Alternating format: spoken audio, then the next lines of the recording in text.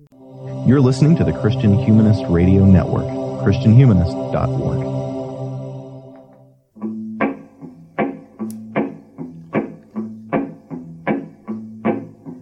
Satan, your kingdom must come down. Satan, your kingdom must come down. I heard the voice of Jesus say, Satan, your kingdom. Hello, everybody. Thank you for joining me for another episode of the Sectarian Review Podcast. My name is Danny Anderson, as always, your host, and I welcome you back. This is another in the series, what I'm just kind of calling the bunker recordings. As we're recording this on March 26th, and it is kind of in the midst of the coronavirus pandemic.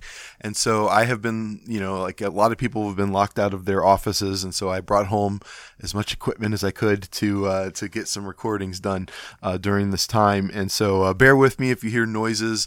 The other day, my wife was vacuuming right above my head, and I'm sure that'll show up at some point. And so bear with me if that kind of thing happens. But I wanted to keep the podcasting going. And today, I'm really excited. I have a fellow podcaster on here, and it's Chase Tibbs from the Faith and Capital podcast. Chase, how you doing? Oh, I'm great. I'm good from the bunker. He's also bunkered away down there in North Carolina. And so, Chase, why don't you tell me a little bit about what you do, and then I'll get into why I'm so excited to have you on the show. Yeah, I mean, right now, a lot of my energies are you talking about with work or the podcast or? Yeah. The podcast. Yeah. Yeah, the podcast. Yeah. So I do a podcast called Faith in Capital, and the main goal is just to kind of invite Christians to engage the system of capitalism, to think theologically and ethically about it. But also, I'm particularly coming at the system from a Marxist lens. I think the Marxist tradition has offered a lot of really powerful and important and basic critiques of the system and ways of viewing what it is and how it does what it tries to do. And so, I found that really helpful. And that's kind of like what I do. I want to make it super accessible and invite everyday workers to fight for our liberation. Yeah, and you say everyday workers, and I think that's what's so, refreshing about your podcast. You speak in such a way that I feel like you're speaking directly to people who've never heard this kind of message before. They're folks who are in kind of mainstream Protestant evangelical sort of low church traditions. I'll get into your sort of tradition a little bit, but you do sort of target a really specific audience, and I've really appreciated what you've been doing. So I was really happy you reached out to me on Twitter at one point, and I asked you to come on the show, and thanks for doing it. That's cool, Danny. Thanks so much. Yeah. And so I have to ask, before we get really kind of rolling, how are you doing through the COVID-19 crisis? Doing okay. I work at a Charlotte airport. I'm a union worker, and we've just been helping all of our coworkers get signed up for unemployment right now, getting a list of resources and making sure that people will have food, will have a roof over their head, will have the necessary health insurance that they need. So on one hand, my partner and I will be okay, but my community won't. And that is deeply unsettling. So that's kind of where we're at right now. Yeah, and you're both healthy right now. We're both healthy. Yeah, I'm on furlough, so I no longer have to go to the airport, which is ridiculously still open. But on the other hand, my wife is a nurse, and so she's on the front lines every day, and the healthcare system has not prepared healthcare workers or the population to combat such a crisis. And so your thoughts and prayers would be really appreciated, but also your eventual, getting back to organizing for a whole new world would also be much appreciated. Yeah, you got those, man. And yeah, we're experiencing the same thing up here. I know a lot of the local restaurants have shut down. Some of them under there's Pennsylvania has a general only life-sustaining businesses can stay open. So restaurants can stay open if it's just for like curbside pickup or delivery or something like that. But public spaces are all kind of closed. My local comic shop is now has had the shutter up here, and so which is kind of a drag for me. But and now I'm gonna have to figure out how to mail order through them and all that kind of thing. So it's very complicated. Yeah. But yeah, it is. You start to see. I guess this is what makes your appearance on this show all the more timely, because what you've been describing on your show has been the various contradictions and inequalities within our capitalist system, right? And this crisis is making that apparent. And so you see people breaking into not more than two camps probably, but at least two camps, one of which is this is like too damaging to our economy. We need to risk people's lives. And then the other are people who are questioning the foundations of the economy that we're supposedly losing at this point. Do you have any quick thoughts on that debate? Yeah, I mean, I absolutely agree with you that this health crisis is revealing a deep a reality that has been long coded up, not just by the Republican Party, but by the Democratic Party as well. That America is exceptional. It's superior. It has provided the best world, the best opportunity for human living for its own people, and then also for the obviously for the rest of the world as well, right? This innocence and this exceptionalism. But the fact that people can't survive, people are panicking after several days of a health crisis and an economic crisis, it really does reveal the absurdity that we have a good life here in the U.S. People will lose their houses. They'll be evicted from their rents, from their renting. They will lose their jobs. And again, people will not be able to survive for weeks, for months, let alone years. It really does. Absolutely. I agree. It really reveals how disgusting this whole system really is. Yeah. I did a little Facebook post the other day, or a tweet. I think I did it in both places. It was sort of I was clearly, it was an undercooked tweet, but, because it was much more complicated than my tweet made it sound. But do you remember when the fidget spinner thing was a craze for like 15 minutes and then we had 1 billion of them in the store like the next day? Totally. Like our system is set up really well to do that kind of frivolity and that kind of meaningless consumerism, right? But we don't have masks. People in your wife's hospital are reusing masks, exactly. Right? It's not set up to do truly like life-sustaining important things, right? And I think that's what's getting left out of this whole conversation about saving the economy, like, and I think that.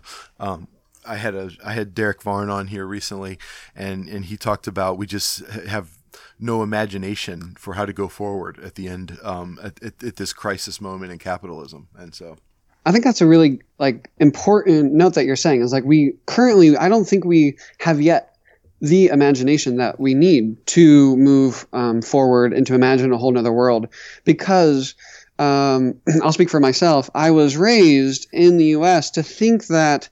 Why would you need to imagine something better when you're constantly being told, and then you've internalized the belief that this is the best. There is nothing better than this world. So I think undermining American exceptionalism and American innocence, I'm reading a book and that's what it's called.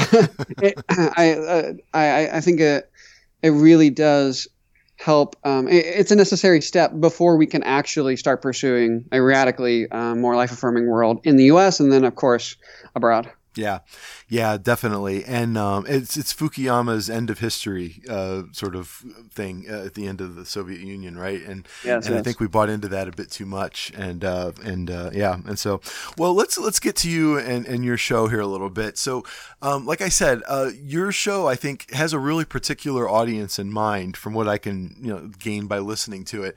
And so I'm curious actually about the specific like Christian tradition that you kind of grew up in. Because it feels like you grew up in something very similar to me, just the way you talk. But go ahead.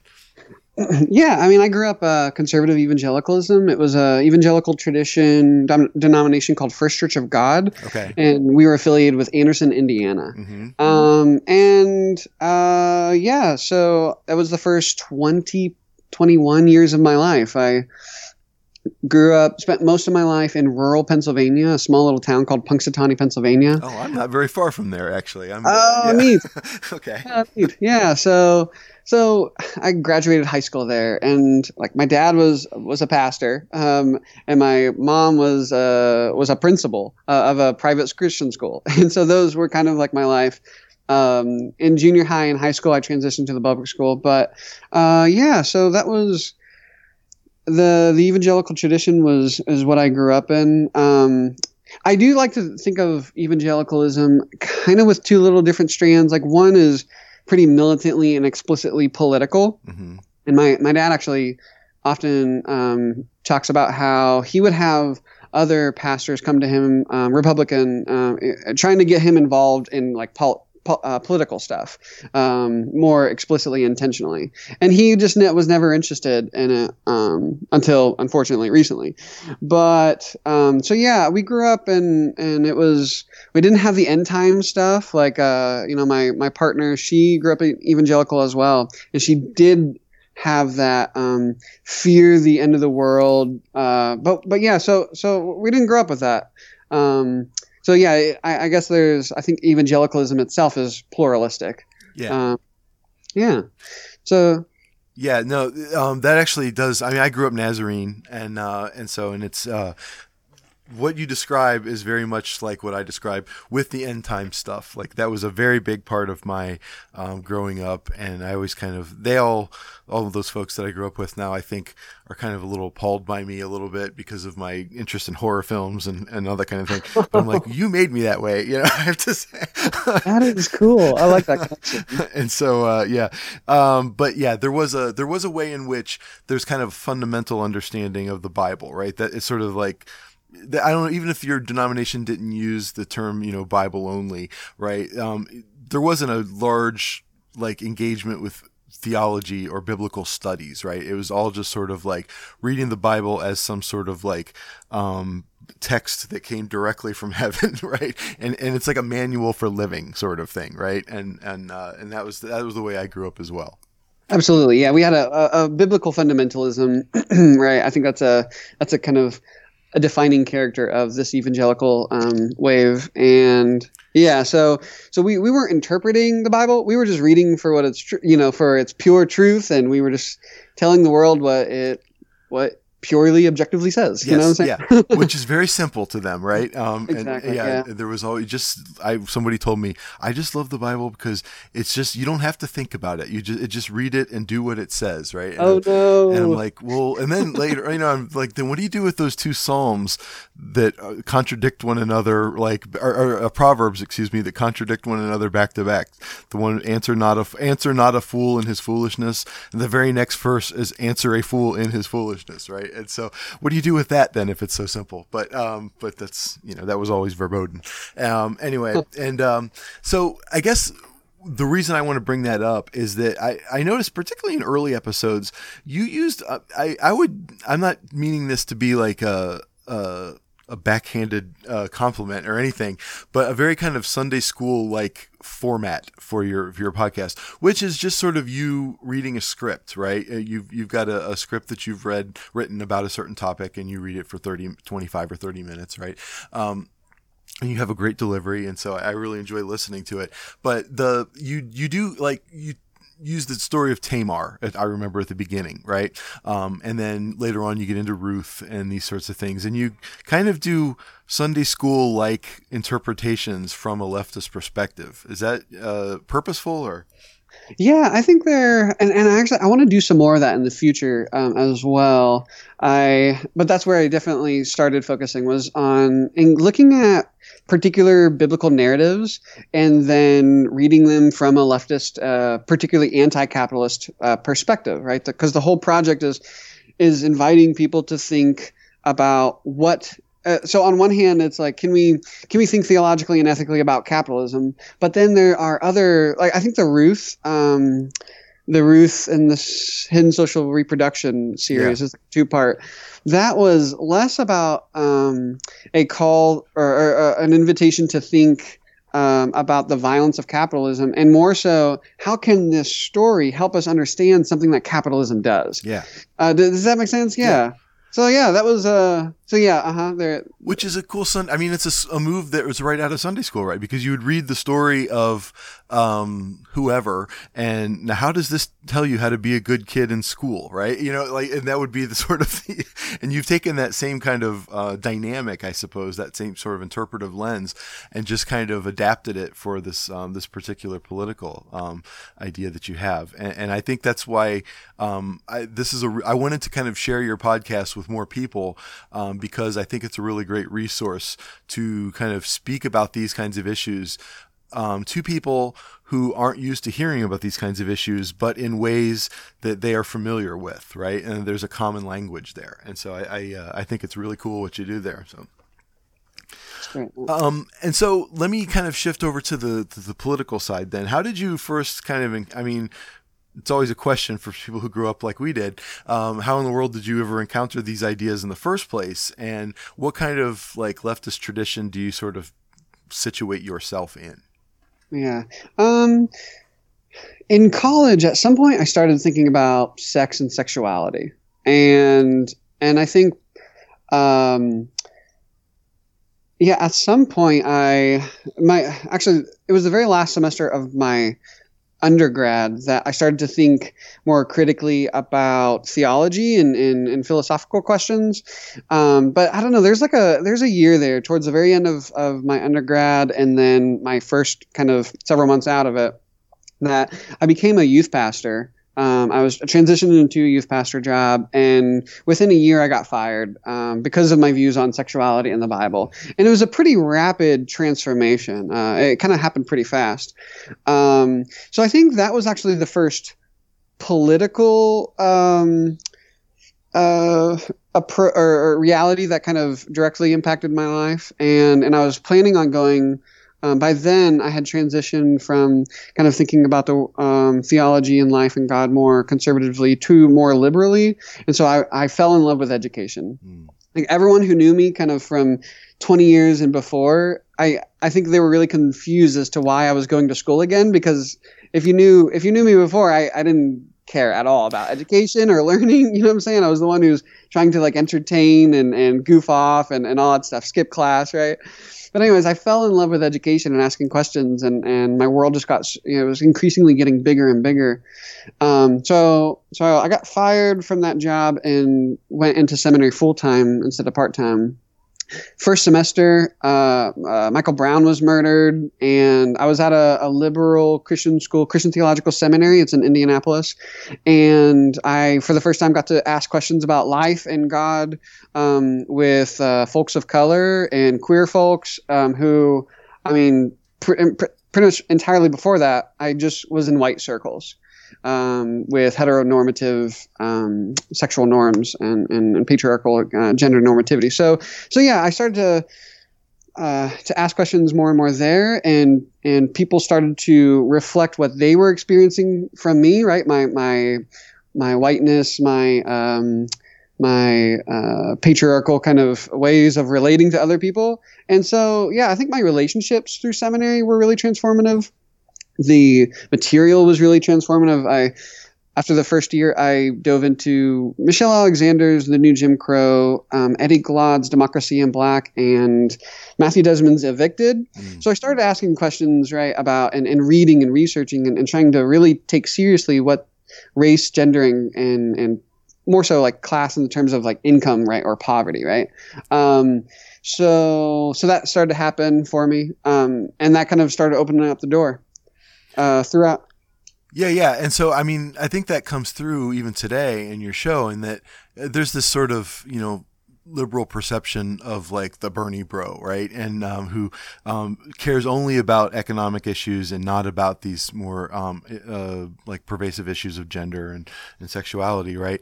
And you actually are, you don't adhere to that script, right? And so you're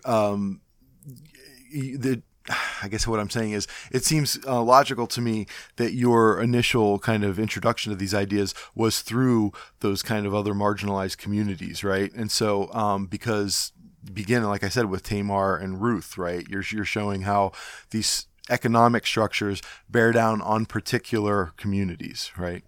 Absolutely, yeah, and it is interesting that narrative of the Bernie bro, because I personally, my experience I've come to socialism, I've come to Marxism,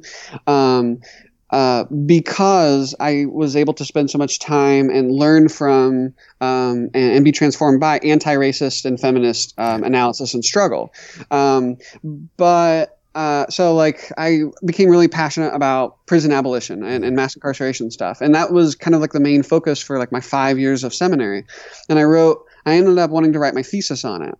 And eventually, like in my research and my studying, it came to be the thesis is basically on how mass incarceration, like policing and imprisonment patterns and trends are interrelated with white supremacy and capitalism, and how those three things can't be separated. They all reinforce each other and they all depend upon each other. So that's definitely my approach to fighting to issues of class. It's not that class is superior to or more important than issues of race and gender, but I increasingly came to the perspective that no, we can't abolish white supremacy. We can't abolish gender inequality and gender subordination, or let alone U.S. imperialism, if we don't address this thing called capitalism. Yeah, I was very enthralled by Assad Hader's book last year, I think, Mistaken Identity, and it blew my mind. Yeah, it blew my mind. Yeah, I talk about it all the time. I've used it in presentations. I use it in class to talk about certain things, and that's kind of the premise of that book, is that the kind of liberal approach of advocating for social justice issues without adequately accounting for the economic system that empowers that social inequality I think that was just very instructive for me, and I can hear a lot of it in you. Yeah. Absolutely. Yeah. Towards the end of my seminary years, I read like Assad Hader's that book, Keeanga-Yamahtta Taylor, and those two anti-racist feminist internationalist Marxists had such a profound like impact on shifting kind of like how I was thinking and kind of approaching anti-racist work and feminist work towards adding this class analysis and this analysis of capital. Absolutely. Yeah. And I can hear a lot of that in your show. And so it seems to me, and correct me if I'm wrong, if this is a misreading, but I hear a lot of like Richard D. Wolff's kind of workplace democracy sort of underlying your particular, the left is a very complex political spectrum that has all sorts of factions that are always infighting, and so people have to choose sort of territory, right? This is one thing that I joke about with Varn all the time when he's on the show, and so it seems to me that I hear a lot of like that part of it, that Richard D. Wolff workplace economic update is the name of his podcast. And so I hear a lot of that in you. Am I wrong in identifying that? Yeah, no, I mean, so at the very end of of 2018, I was turning in my thesis. I didn't realize it, but I had read a bunch of Marxists for my work, right? But then as soon as I was done, I was looking to dive more deeply into what capitalism is. And I was pointed to a theologian named Jörg Rieger, who's done some class analysis in theology, a lot of like asking questions around theology and work. In particular, and then then through him I found Richard Wolff and David Harvey, and so for like the first 2 months after my after graduation, I just dove into Wolff and Harvey literally as much as I all their stuff I possibly could, and then so that started to kind of go in that direction. I will say this: I disagree with Wolff's approach to how we may be able to transition out of capitalism towards socialism, communism. Yeah. So he kind of purports the idea that we need to start building and expanding worker cooperatives, and that's like the sole, or perhaps like the primary way. Yeah. And I'm all for that. Like I want to spotlight worker cooperative work and the movement there. I just don't think that's how we can build a strong enough class struggle to win across the board. You know what I'm saying? I do. I do. Yeah. So his idea is that basically to take the capitalism that exists, I mean, this is a critique I would have of his, to take the system that exists and just kind of democratize it in kind of atomized, places. So every workplace will have its own kind of like co-op basically that runs it, instead of having a boss who's in charge, right? Or a corporation who's in charge. And on one level, it does seem like a nice transition, right? But as an end, it just seems it doesn't do anything to the idea of competition and into the distribution kind of problems that capitalism has. Yeah, so one thing that Wolf does for me is that he emphasizes socialism or communism from the below, right? That I'm all for, say, the socialism from the top, what people think of right now with like public and social goods, abolition of private property, or abolishing private property. Those things are really, really important, I think. For moving and transitioning towards a more life-affirming democratic world, but also emphasizing I want to end the exploitation of labor. And for a plurality of reasons, I don't think that happened in the 20th century socialism. And so that's something I hope that we can continue to emphasize, actually ending the exploitation of labor. Yeah.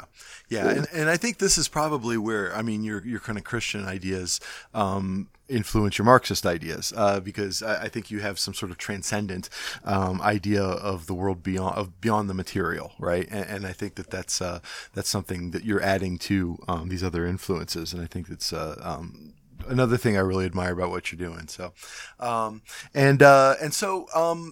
let's talk a little bit about Christian politics, I suppose.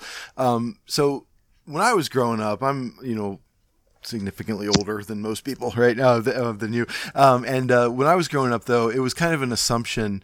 I'm an Xer, right? I'm like right in the middle of Generation X. And it's sort of like it was like an assumption if you were a Christian that you were a Republican Party supporter, right? And that was just kind of, and largely I think it's still that way within these evangelical circles.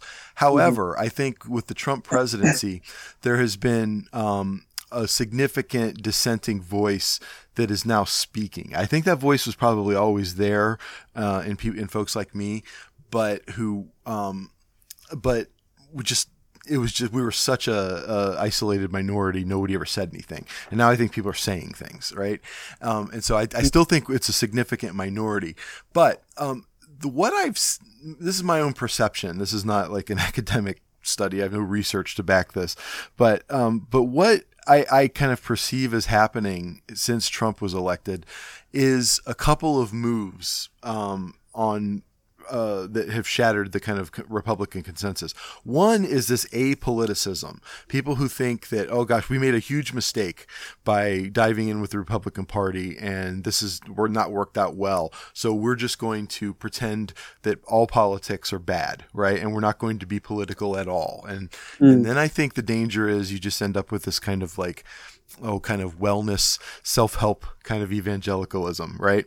It's a neoliberal project for sure. Yeah, absolutely, right. And then I think the other large kind of move I've seen is this kind of, I suppose something like, if you want to think about the kind of person who reads Sojourners, right? This kind of Christian left idea.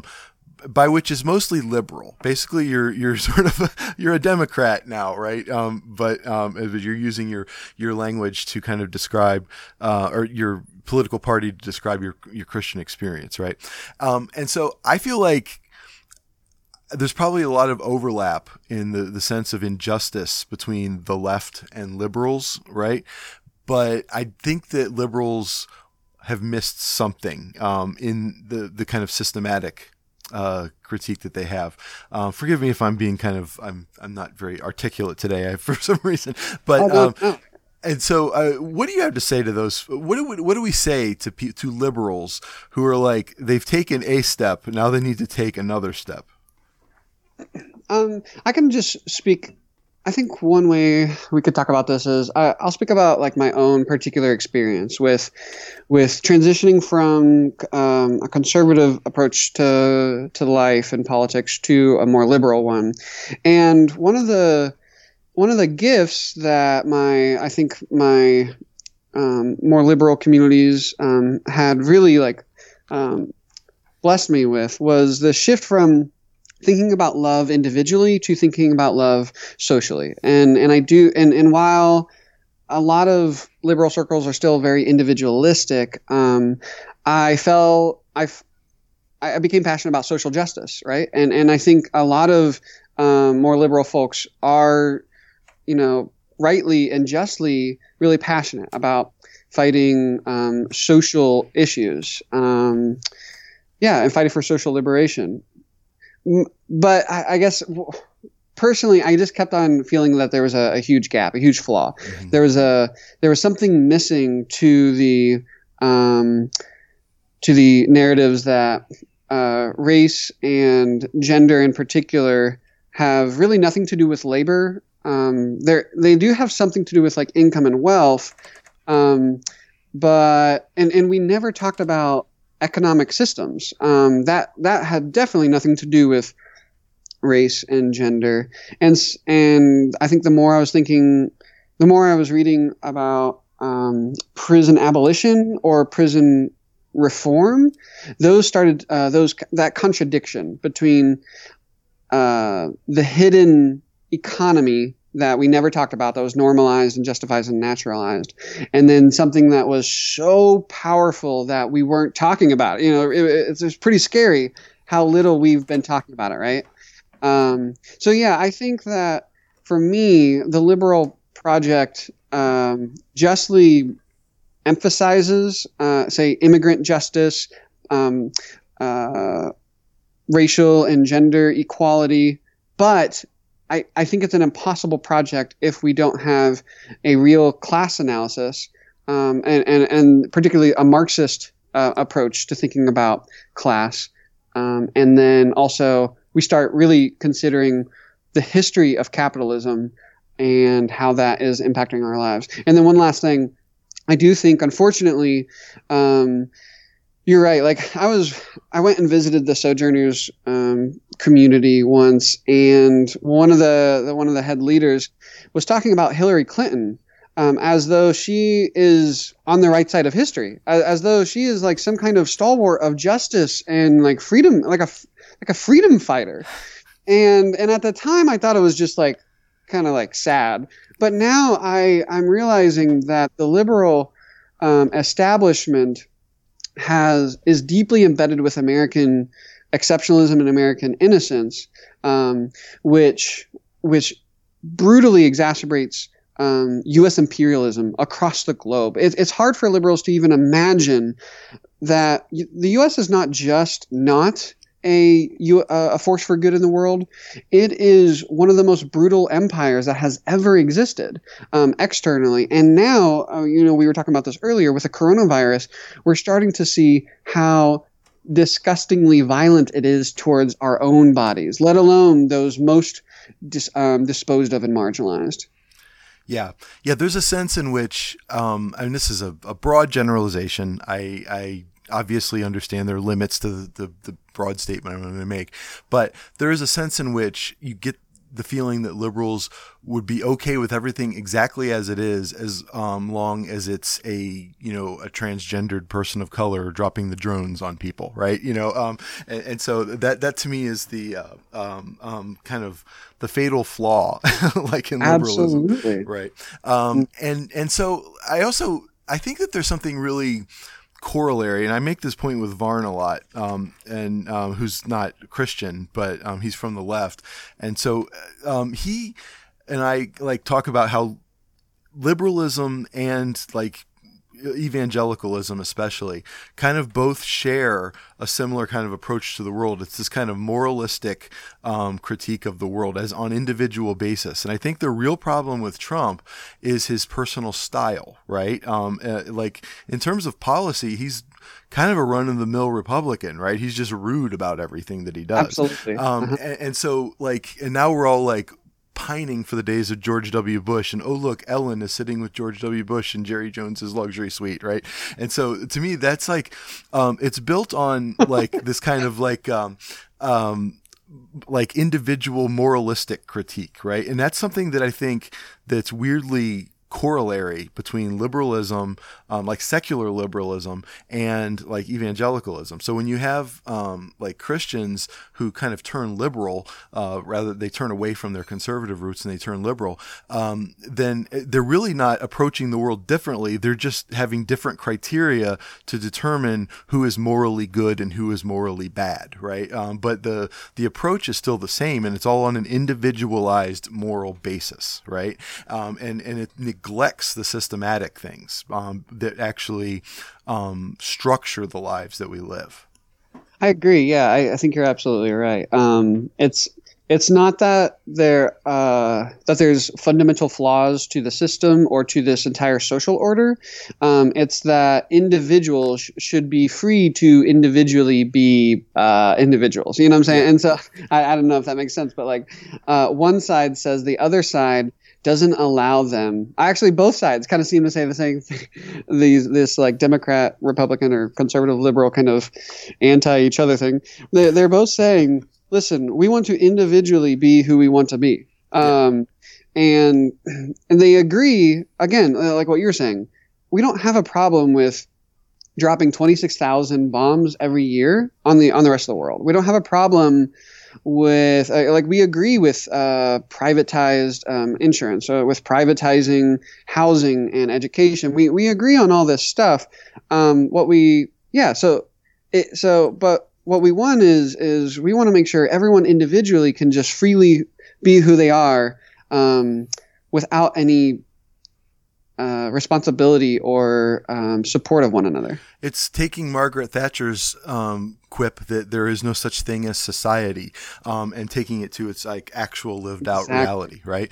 And so and I think that that's a problem for like anti-Trump Christians that have become sort of like liberal Christians. I went to Wild Goose Fest one year. I don't know if that's like, it's like camp meeting for these type of people.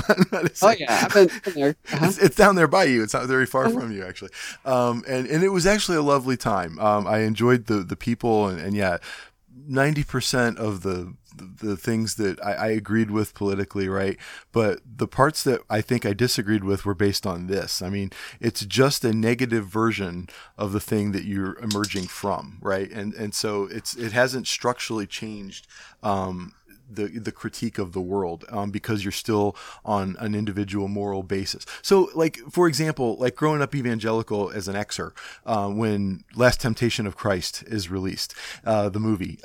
So evangelicals would en masse, like boycott video stores that would house this movie because it's a morally bad thing to do. That's exactly the same thing that liberals do for something like, I don't know, the Joker movie or something. I don't know, just something, if you watch this movie, then bad ideas are going to seep into your soul and you'll become an alt-right troll, right? And so it's a very evangelical way of thinking. Yeah. When Trump was elected president, I think there were two paths that I could have gone, and there are two different kinds of questions that people were asking. The one question was, how could they, right? How could they? And this was my initial question. How could they support such a person? How could they, meaning the right, elect someone, or even like my family, my loved ones, the friends I've made for the first 20 years of my life? So I think, and that's still a question that most, I would say, self-identified liberal folk are still asking, right? How could they do this instead of be like me? But I think an alternative question that was so fundamental for my transition out of liberal approaches to all these things was how has my life how was my theology, how were my politics, how had those things actually created the conditions in which a Trump could rise to presidency. And so yeah, those are two different questions. And the one says, listen, it's just this one other group that's the problem. But the other one says, listen, maybe I've participated in the problem. And that opens up doors to seeing how, my ideology, my theologies, my politics have actually participated in the creation of such a violent and sinful order, I would say. Yeah. No, you're totally right. The Phil Oakes song, Love Me, I'm a Liberal. I don't know if you've ever listened to that song. I didn't listen to anything except like DC Talk and Stephen Curtis Chapman growing up. So okay, we should listen to this song. It's from the late '60s, right? And it gets at that kind of critique of liberalism, exactly what you're describing, right? And it's very funny. It's very snarky, and he's in the '60s and he's using terms that we don't use today, right? So just you'll be properly offended if you listen to it. Right on. But I'm teaching the movie Get Out in my horror film class this next week, actually, and I actually gave that song to my class to listen to in their preparation for that meeting because of the politics. I think that people don't understand the difference between the left and liberals right today. And I think that song makes that difference clear, as does that movie. I think that movie is a critique of white liberalism more than it's not toothless hillbillies that are oppressing black people and Get Out, right? It's white liberals, right? And so, and I think that that song actually speaks to that in very interesting ways. And the reason I bring up that kind of correlation between like liberal critiques of society and evangelical critiques of society is that I feel like your show, the way it's structured, can speak to both, right? I think that the liberal will agree with your politics, right? But you're making them see it in a kind of from a structural standpoint, just as the Sunday school person will agree with your theology, right? And now you're helping them understand the politics behind that, right? And so that's why I think that there's an interesting correlation there between politics and religion. And so let's talk a little bit about the structure of your show. I've already mentioned it's sort of you going through. You do have interviews with people, and I'll let you talk about some of those as well. But by and large, your show is you having a topic of the day. In many ways, it kind of reminds me of Philosophize This by Stephen West. It's a little mini essay that you're reading, right? And so about a particular topic. Talk me through like what your sort of plan is in coming up with these shows and how it is you try to structure them. Well, I think currently, I usually have just some kind of idea that I'd like to, some kind of concept that I'd like to talk about and kind of poke holes through. Maybe it's an assumption that is commonly held that needs undermined, or maybe there's a particular part of the system of capitalism that I'd like to focus on, say imperialism, or how it impacts the mass displacement and migration of people across the world. Like in the future, I've been thinking about, I'm going to do an episode or a whole series, right, on immigration. And so I'll probably do I'll look for some kind of Bible story that talks about immigration, and then I'll look at how it might transition us into a conversation as to how capital, this thing called capital, how does it shape and impact our spaces and places where some people get to live and where others are removed and dispossessed from. So anyways, I don't know. I guess I think that's one thing, right? I like to look at biblical stories and narratives, and I think telling stories is not a strong point, a strong suit of the stuff I do, but I do think it's a really powerful way of inviting people into thinking about something that they may have never thought about before. Yeah.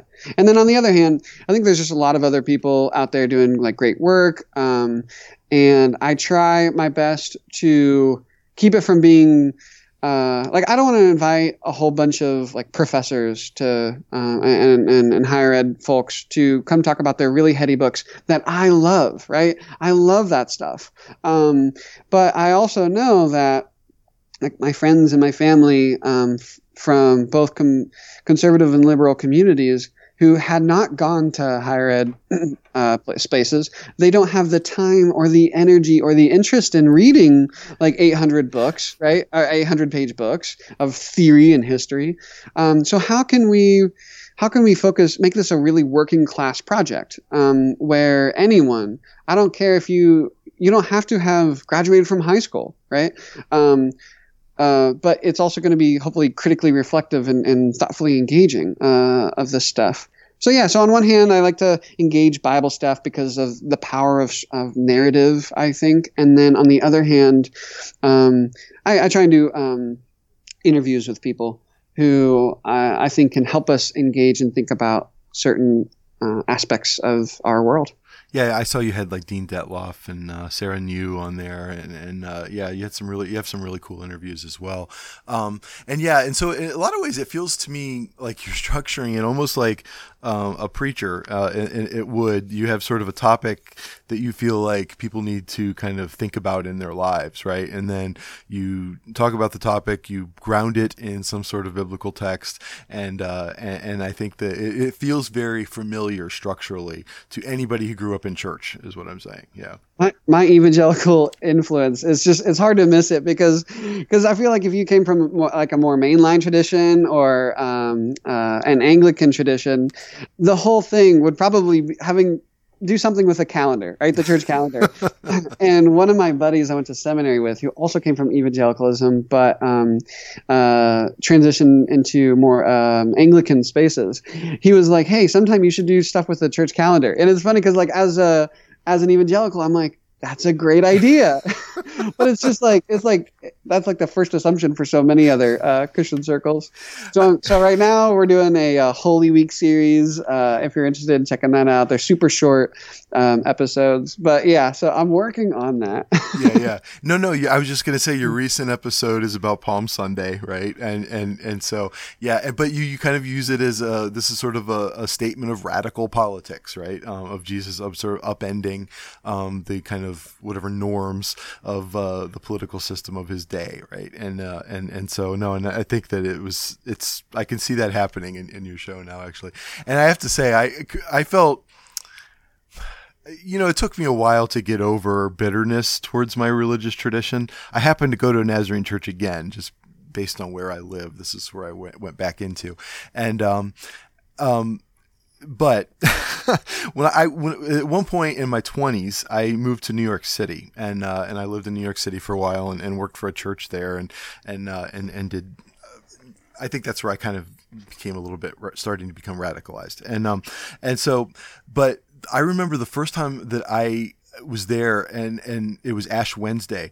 I had never seen Ash Wednesday before. I had no idea what I was seeing. I walked out and I saw a guy with something on his forehead and I thought, oh, should I tell that guy he's got a smudge on his head, right? And then I started seeing all these people on the train with ashes on there. I grew up in a place that just wasn't done and no one ever told me about it, right? And I felt like such a fool when someone finally explained to me what was going on. I felt like such an ignoramus. I mean, that's like still my today, but especially my like 5 years of seminary, because it was a very ecumenical space, and so everyone's like, "Oh, you don't know this about the Christian tradition or this part of Christian history," and I'm like, "No, like I've spent all my life denying history. I would just jump back all the way back to the." To the truth, the 2,000 years ago. I don't need history or tradition. So that's hilarious. Yeah. Yeah, that's exactly. I mean, now like Nazarenes, it's pretty widespread practice of doing Lent again, right? But that was completely, I never even heard of it when I was growing up, right? As a Nazarene, right? And so, and I will say, this is one thing, I am very empathetic. I work at a Sisters of Mercy institution, and it's kind of a perfect fit for me. We have 4 like values, the mercy values that we kind of try to build everything we do off of: mercy, justice, service, and hospitality. And hospitality for me is like my primary kind of thing. I'm like obsessively. Maybe because I'm from Cleveland and I just always feel for the underdog, but if somebody feels left out, I just like take it very personally. Right. And so I'm very much about hospitality. And so I try to be politically very hospitable too. Like I'm trashing liberals a lot today, but very often I'll have liberals on this show and very often I'll have conservatives on this show. I have friends who I disagree with their politics. Right. But I'm very hospitable to them. And I think that's something that's kind of missing. And this is a roundabout way of connecting to something that we've been talking about here. And I remember when I lived in New York City, I actually went to Tim Keller's church back in the late 90s when it was sort of the high point of his ministry in New York City. And to me, like I realize, now that I don't agree with that kind of Calvinist like theology completely, right? But for someone who grew up like I did, that was revelatory preaching, right? That was like, it was intellectual and he would reference Nietzsche in services, right? And to me, it was like a completely liberating experience being sitting at the teaching of this conservative like theologian, right? And so I think that that's another problem that like left Christians have is an inhospitality to people who are just at a different phase of their kind of intellectual journey. Just because they haven't heard of anything yet doesn't mean they won't, right? And just because if someone's really into something that you were over 5 years ago, and then there's this Twitter way of just dismissing them like oh, they're just on to old stuff, like that's new to them, right? And so I think that that's an important thing that the left really needs to kind of like take into account, is to be more hospitable to people who just aren't there yet, right? So as I'm critiquing liberals, like I'm hoping that they get there, right? But I don't know what you have to say to that. That's just me kind of ranting. No, I'm with you. It is confusing. If we really do have a more complex systems analysis of the creation of, what some people call social sites or, societies, right? Yeah. How complex this is. How quick some leftists, just like liberals and conservatives, especially, and perhaps social media has really exacerbated this among all groups, and it's really infected some of the left. But this quickness to just crap on other groups, I think that really, that's not how we organize people. That's not how we're going to win. And if you've ever done any organizing, whether through labor or community stuff, you know that you can't start off by saying, screw you. You know what I'm saying? You're the worst. Yeah.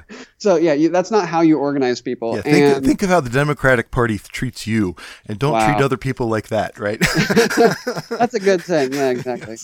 So yeah, no, I'm absolutely with you that all of us, we are socially created and very complex. Literally an infinite number of things have happened to bring us where we are today. And to me, theologically, that really opens up the space for grace. We're not trying to like justify or water down the brutal sin and violence and death that we all participate in. Some groups more directly and intentionally participate in, but I do think that grace and grace for ourselves and grace for others is a necessary value that we need to embody in ourselves moving forward.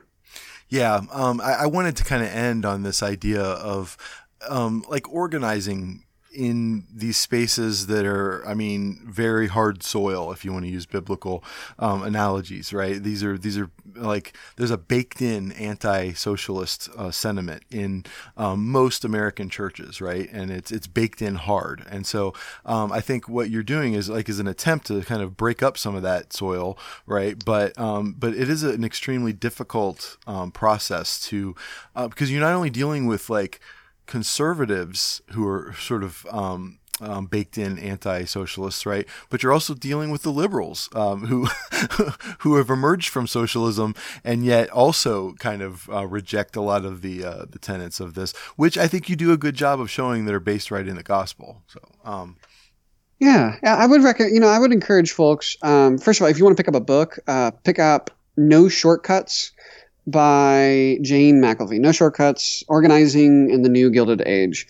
And she differentiates these two kind of paths. One's organizing, and then the other one's like an activist mobilizing work.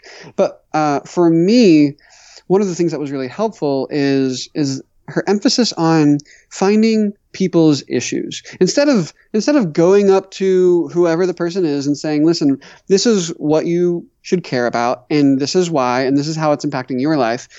There's literally there's a strategy to organizing people and finding out what other people care about, right? Maybe other people aren't sitting at home thinking, obviously they're not sitting at home like, man, being exploited at work really sucks. Or, wow, a private banking system, that's just not great for cities and communities. But people are sitting at home worried about their grandparents. They're worried about their children. Maybe they have health concerns. Maybe there is something bad and unjust happening at their workplace. Maybe they're being sexually harassed. Maybe they're black and they'll forever, be forced into worse living conditions, right? Working conditions, all this stuff. I think meeting people, not just meeting people where they are, but finding out where they are and what they're really concerned about, and helping folks through open-ended questions start to think about how, the issues that they are concerned about, it's not just these individual problems that you and I were talking about earlier, but there's a system that's connected to all these other issues that we need to. Yeah, I was thinking, this came up in a show I recorded with Varn again. It's the third time I brought him up today. But the idea of the old mutual aid organizations, right, from the early 20th century, like what better time than right now to revive that, right? And so get with a group of people where you will co-op daycare possibilities for people who have to go to work but whose kids aren't in school right now, or someone can't pay the rent. Maybe we'll find a way to pool money together to pay somebody's rent for a month, right? And those kinds of mobilization issues, I think, can cut across a lot of like ideological divides, right? And then you're engaging with people at the level of actual need. And my own style is I don't particularly care if you end up agreeing with my politics. I just want other people to help other people, right? And it's the way I teach too. I don't care if students agree with my politics. I don't care if they end up staying conservative. But my goal is to sort of serve them in different ways, right? That's kind of that's where I wanted to kind of get to in this great talk, man. Thanks, Chase. This has been a really fun talk. For folks so Faith and Capital are on all your podcatchers. Any place you get podcasts, you can find it. Yep. Yeah. And you have a Patreon. And I want to kind of plug that. If you go to the Patreon website, Patreon, you can find, you can look up Faith and Capital on there. And it's capital with an A, Capital. And make sure that you look up the right Faith and Capital. I'm sure there's probably another, but there's probably a Faith in the Washington, D.C. Capital out there. Yeah. It's like a Brookings Institute podcast or something. Yeah. Anyway, so, but Chase, do you have any last words, anything you'd like to say? No, thank you so much, Danny, for inviting me on the show and for also being committed to the work of liberation for all. I appreciate you. Yeah, hey, no problem, man. And I'll keep listening. I'm very much enjoying the podcast so far, and I encourage everybody else to do it as well. You're about 30 episodes to catch up on at this point, so get working. So for Chase Tibbs, my name is Danny Anderson. Thank you for listening to another episode of the Sectarian Review Podcast. And I'll